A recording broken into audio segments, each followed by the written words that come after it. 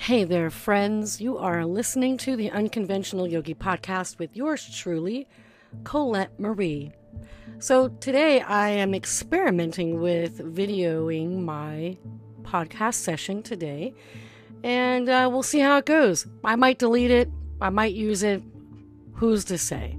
But for today's subject, I wanted to get into accepting where we are right now. Being where you are, being here now. Some of you have heard those phrases before, or those words before. Be here now. What does that even mean? Part of that is tailored into the concept of self-acceptance, or just accepting where you are in this moment and not looking to any other person or comparing yourself to any other individual and what they're doing. But it's very hard for us to do that because I think we've been programmed and conditioned to be in a space where we have to constantly be on go mode, where we have to be doing this and doing that. And by now at this age, I should have X and I should have Y. And because I don't have these things, or I am not at this level in my career yet, or I'm not married, or I don't have children, and all of my friends are married and have children, that there's something wrong with me, right? I think that kind of thinking gets in the way of us succeeding in life, and therefore we end up sabotaging a lot of things that we wish to create for ourselves, but we get in our own way. And so therefore we are unable to manifest and materialize the things that we deserve to have and want to have and wish to have. And so when they're not happening, when those things that we are seeking are not popping up, they're not materializing, then we start doubting ourselves even further. So we get stuck in this cycle, this loop, this pattern where we are self-prophesizing. Is that the word? Prophesying. Prophesizing. You get what I'm talking about, friends. The self-fulfilling prophecy is where I am trying to go with this information, where we are saying to ourselves, see, I knew I couldn't do it. Or, see, I knew that wasn't going to happen. Or, I always knew that wasn't going to work out. Or, of course I knew that wasn't going to happen because I wasn't good enough. In the previous podcast, we got into what is your self-worth worth, and kind of breaking down what our perception is of self-worth. And is self-worth measured accordingly? And do we have the right mindset to properly give ourselves a worthwhile sort of review on what our self-worth is? So, circling back with regards to being here right now, it's good to slow our mind down just enough to just look at things as they are, for what they are. Not overthink it, not overanalyze it. So for those of you that have over-analytical brains like I do, that gets real tricky, because we want to analyze every single thing in our lives, and then we start to judge it. So I'm going to offer you a little challenge. I challenge you right now to not do that. I double dare you to not judge yourself and to not analyze the situation. Just don't analyze anything. Suspend judgment, suspend analysis, right? And just without any attachment, being as completely objective as you possibly can, just look at everything as it is in your life, and that's it. Just look at it. Just take that moment in time. Now, once you've reviewed everything in a quick snap, don't judge it. Again, don't judge it. And what is it that is going on in your life in the moment? Right? We don't have to give it a good, bad, or anything. We can just look at it and make a decision about where we wish to go from this point. So, why am I talking about any of this stuff? Well, shout out to my good friend, Jill. So, Jill, if you're listening to this podcast, this is because of our conversation this morning. So, thank you for sharing with me where you are and what we were talking about. because it is actually worthwhile information to get into on this podcast. And the question is, why can't I be, where I'm at? Why do I feel like I have to be doing all these things all the time? Why can't I be satisfied with where I'm at? Or why isn't X, Y, and Z things happening? Everybody else is doing all these other things and I'm doing nothing. But my response was, but you are doing something. You are being an awesome grandmother. You are helping to co-parent your grandson. Your grandson is getting all of this amazing love and attention and energy because you are free. You are a liberated woman. You're not attached to situations that have been a distraction, that have been dramatic, that have been traumatic. You are an unfettered woman without any other distractions getting in the way of you being fully present for your grandson. I mean, what a lucky kid. Seriously. I mean, you're there. You're there, and there is an impact on his life because you are present. Fully 100% present right here, right now with him. And that's a gift. That's a gift. And it's not a gift that's often afforded to a lot of children, unfortunately. And for one reason or another. So even me saying that is not a judgment. People have busy lives. People go to work. People, they're busy with their relationships. There's a lot of distractions. It's hard to really give a child 100% of mental energy and physical energy. And so the distractions tend to get in the way of really being present. And so that's what I mean by you are in a great position because you are fully present for him. And that in and of itself is the gift. That's the gift. And so when the time comes, as he gets a little older and he starts getting into his own little life, it will be time for you to, you'll know exactly what to do next. The next chapter of life will be exactly what it will be meant to be, right? So it'll be the right thing at the right time. And timing is everything. So enjoy this moment in time where you get to be fully present with your grandson, right? And being there and having a good time and playing an integral role in his early childhood development. Because these are the critical years of which a child evolves and cultivates a personality and cultivates a certain sense of self. And they start to explore the world around them, and they start to formulate ideas for themselves and learn to be more autonomous. And so you're a part of all of that. And as a result, he's going to be like way, way, way ahead of the curve. And again, that's a gift. Yay for you. So that's something to treasure, hold dear, value, and that is the currency. That is the compensation, is that pleasure that you extract from that experience, the joy that you feel when you're with him, the joy that you feel when he's laughing and smiling when he looks at you, or the love that you get from him when he's near you or when he hugs you. So that's the monetary sort of energetic currency that you get from the experience that you have. So for the rest of us, when we look at our lives and say, okay, well, where am I? What am I doing? Why am I here? And what do I need to do to get to the next thing? Well, my advice is really to not overthink it again and not overanalyze where you are and just be in it. See, so the concept that I introduced on the fly in our conversation is that there's nothing wrong with isness, being in whatever you're in and being in the isness of whatever you're in, and not having to be doing anything else in that moment until it's actually time to do something else. And that time will be made available soon. And so there's really no point on forcing the hand on that note. Right, friends? So I find that when I force something to happen, I end up doing more harm than good for myself. I end up creating problems for myself, and the end result isn't the most favorable outcome because I forced things along.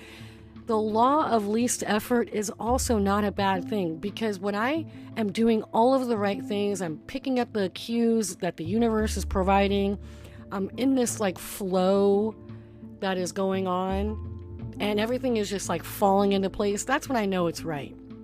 And that's what I mean by the law of least effort. In fact, that is one of the 7 spiritual laws of success written by Deepak Chopra, where it talks about being in the flow of what you're doing, being in the flow of what you're creating, being in the flow of what you're trying to achieve, and allowing that flow to just continue on without any interruption. That's not to say you're not doing work. That's not to say that you're not preparing. You are. That's part of the flow.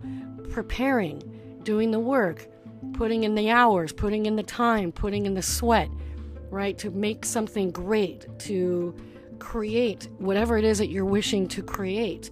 And that is the flow. All of that is part of that flow.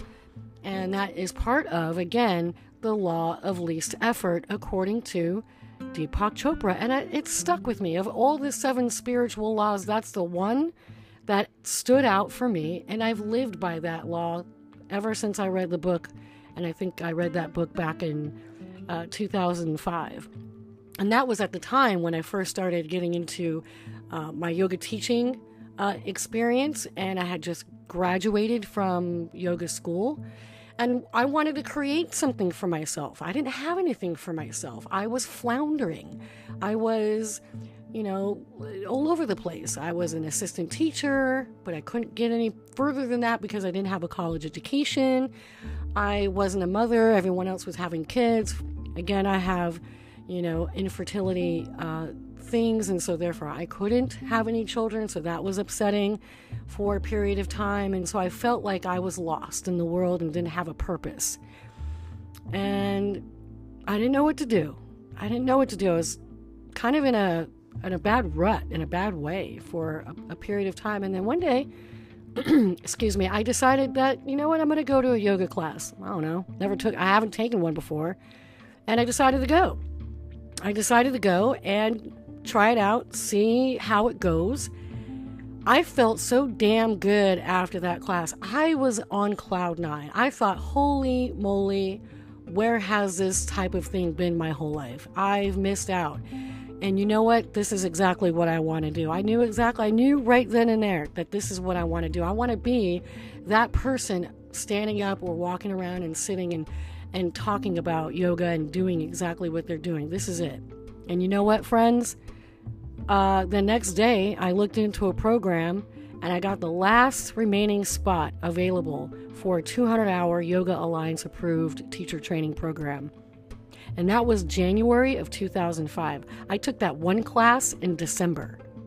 One class, people. Because it was time. It was a flow. It was, you take the class. Here you are. You're in the mode. I don't know the poses, didn't know the names, didn't understand any of it. But I just went with it. I didn't care. I just went with it. No judgment, no overanalyzing. I just went with it. And went on the internet, tried to find programs around the Connecticut area, the state of Connecticut, wherever. Found one. It was pretty far, but I didn't care. Had a car. Didn't matter how far it was. Got the spot. Got the money, boom, and everything just flowed after that. I wanted to teach. I graduated. I got a sub spot, which turned into a permanent teaching slot, which then turned into another permanent teaching slot, and I had been on this path ever since. And other things have evolved along the way. The moral of the story here, my loves, is that it's okay to be in an ebb, because there's going to be a flow.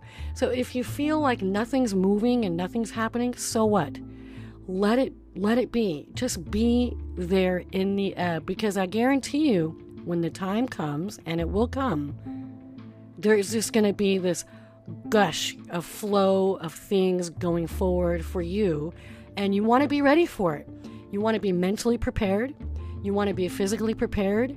You want to be energetically prepared. You want to not be distracted with a bunch of things that's pulling your attention away from what it is that you want to experience in life, whether that means traveling abroad. Maybe that's your focus, but you need to work, save some money, perhaps, right? Or if you have the loot readily available, you still have to plan so that your trip is comfortable and that your trip is, has all the things that you need so you feel like you're getting the most out of the experience. So I think it's great to be in the ebb. It's not easy, especially if you have a mental thing like I do, where I have to be busy. I have to be running around. I have to be doing something. I have to be reading something, studying something, researching something, writing something. Something. And then I'm just sort of in this state of like anxiety and kind of like stress. And I'm not able to enjoy just the plain simplicity and ease of the moment, which is a gift. Truly. Being in the isness of life, just simple, plain. You don't have to be busy, just easy. No thought in your mind. You're just making coffee, making juice, taking the dog for a walk, reading a book, taking care of a bill, running to the bank. Like you don't have to overthink any of those things. It's just a nice, easy like set of things that you're doing for the day.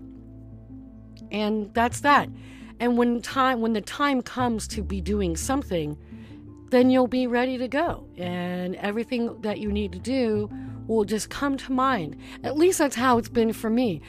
I'm not saying it's like this for everyone, but I am saying and I am suggesting that that is something that can be done and that can be experienced in your life if you so choose. But you have to want it, right? You have to be willing to be in agreement that that is even a possibility in the first place, because self-sabotage, coming back around to that concept, self-sabotage will tell us, oh no, you can't do that, or oh no, that's not possible, or I don't think you're ready for that, I don't think it's the right time. And so we talk ourselves out of doing something really spectacular because we're afraid of failure. And it happens, or we're self-doubting, or we lack the confidence, or we're not feeling that high self-esteem, or we feel like our self-worth, right, mentioning self-worth, is not high enough because we're not good enough. All that, we have to kill all that noise. It's just noise. It's static in the mind. It gets in the way. It's just a bunch of noise rattling around in the mind, distracting us from what we can be doing and what is possible. But we must really kind of work against the ego in a way where the ego is saying, oh no, you're not good enough for that. And you have to self-talk, actively self-talk, and say to yourself, oh no, I am good enough for that. I am so deserving of that. I'm totally capable of doing that. And I can make that happen. I'm going to make that happen. I'm going to do what I need to do to make that happen. You have to keep talking to yourself to get yourself out of your head about what it is that you think you can't do, so that you start to change the narrative in your mind to tell yourself that this is something that you can do. Believe me, it's not easy. The shit is hard. I struggle with it too still. And there are moments where I feel so lack of confidence in what I'm doing that I feel like I shouldn't do it. Like going to school, like going back to college. I put it off and put it off. I applied, then put it off again. And I finally had to, talk myself up, hype myself up to get into it and just complete it, the application, and just follow through with everything. And now here I am, about to start Temple University in the fall. And I'm still freaking out. I don't know what to expect. I'm worried that I'm not going to do well. I'm worried that it's not going to be, it's not going to be something, I don't know. I'm worrying unnecessarily, I'm sure, but my head is in the place where I feel like I'm going to fail. And then I'm not going to do as well as I did when I was at Community College of Philadelphia. See? So I go through this too, and I have to stop myself in my tracks and say, all right, Colette, you're tripping. You can totally pull this off. It's not going to be what you think it's going to be. Just relax. Let it be. So what? Your professors didn't put anything on Canvas yet. Don't flip out. Let it be. Just be in the isness of what is.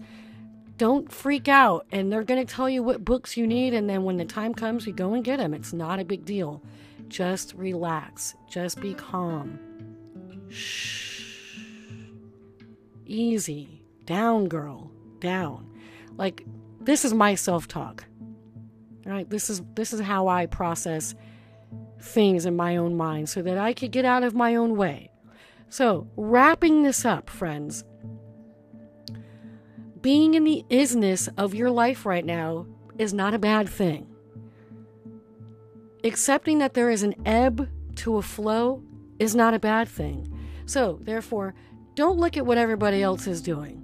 Don't look at everyone else, because I guarantee you those people are looking at everyone else and what they're doing. And whoever they're looking at, those people are looking at everyone else and whatever they're doing. It's weird, but that's the cycle. Remove yourself from that cycle, friends. Can it, and only focus on what you would like to experience. Never mind what everybody else is doing. Never mind them. Doesn't even matter. It has nothing to do with you. All that matters is where you are right here, right now. And being right here, right now, even if where you are right now is super uncomfortable, probably not good, potentially feeling worried and scared and frightful, okay, that's happening. So find the ease even in the storm of your life. Take a deep breath and then start to formulate what your next set of moves are going to be. Focus on those next steps. Think about what that looks like. Visualize what that looks like. Create an outcome for yourself in your mental sphere of what your life needs to look like a month out, 2 months out, a year out, 2 years out. You can extend the timeline, maybe not so far out, but just in the immediate for the time being, so that then when you get to a better, more comfortable place, you can plot the next set of steps. Be here now, friends. Accept the isness, embrace it. When the time comes to flow it out, you will. Thank you for listening to the Unconventional Yogi Podcast with yours truly, Colette Marie. I've had a great time talking about this subject. Thanks, Jill. Shout out to you, friend. And I'll see you all, or hear from you all, or speak to you all very, very soon.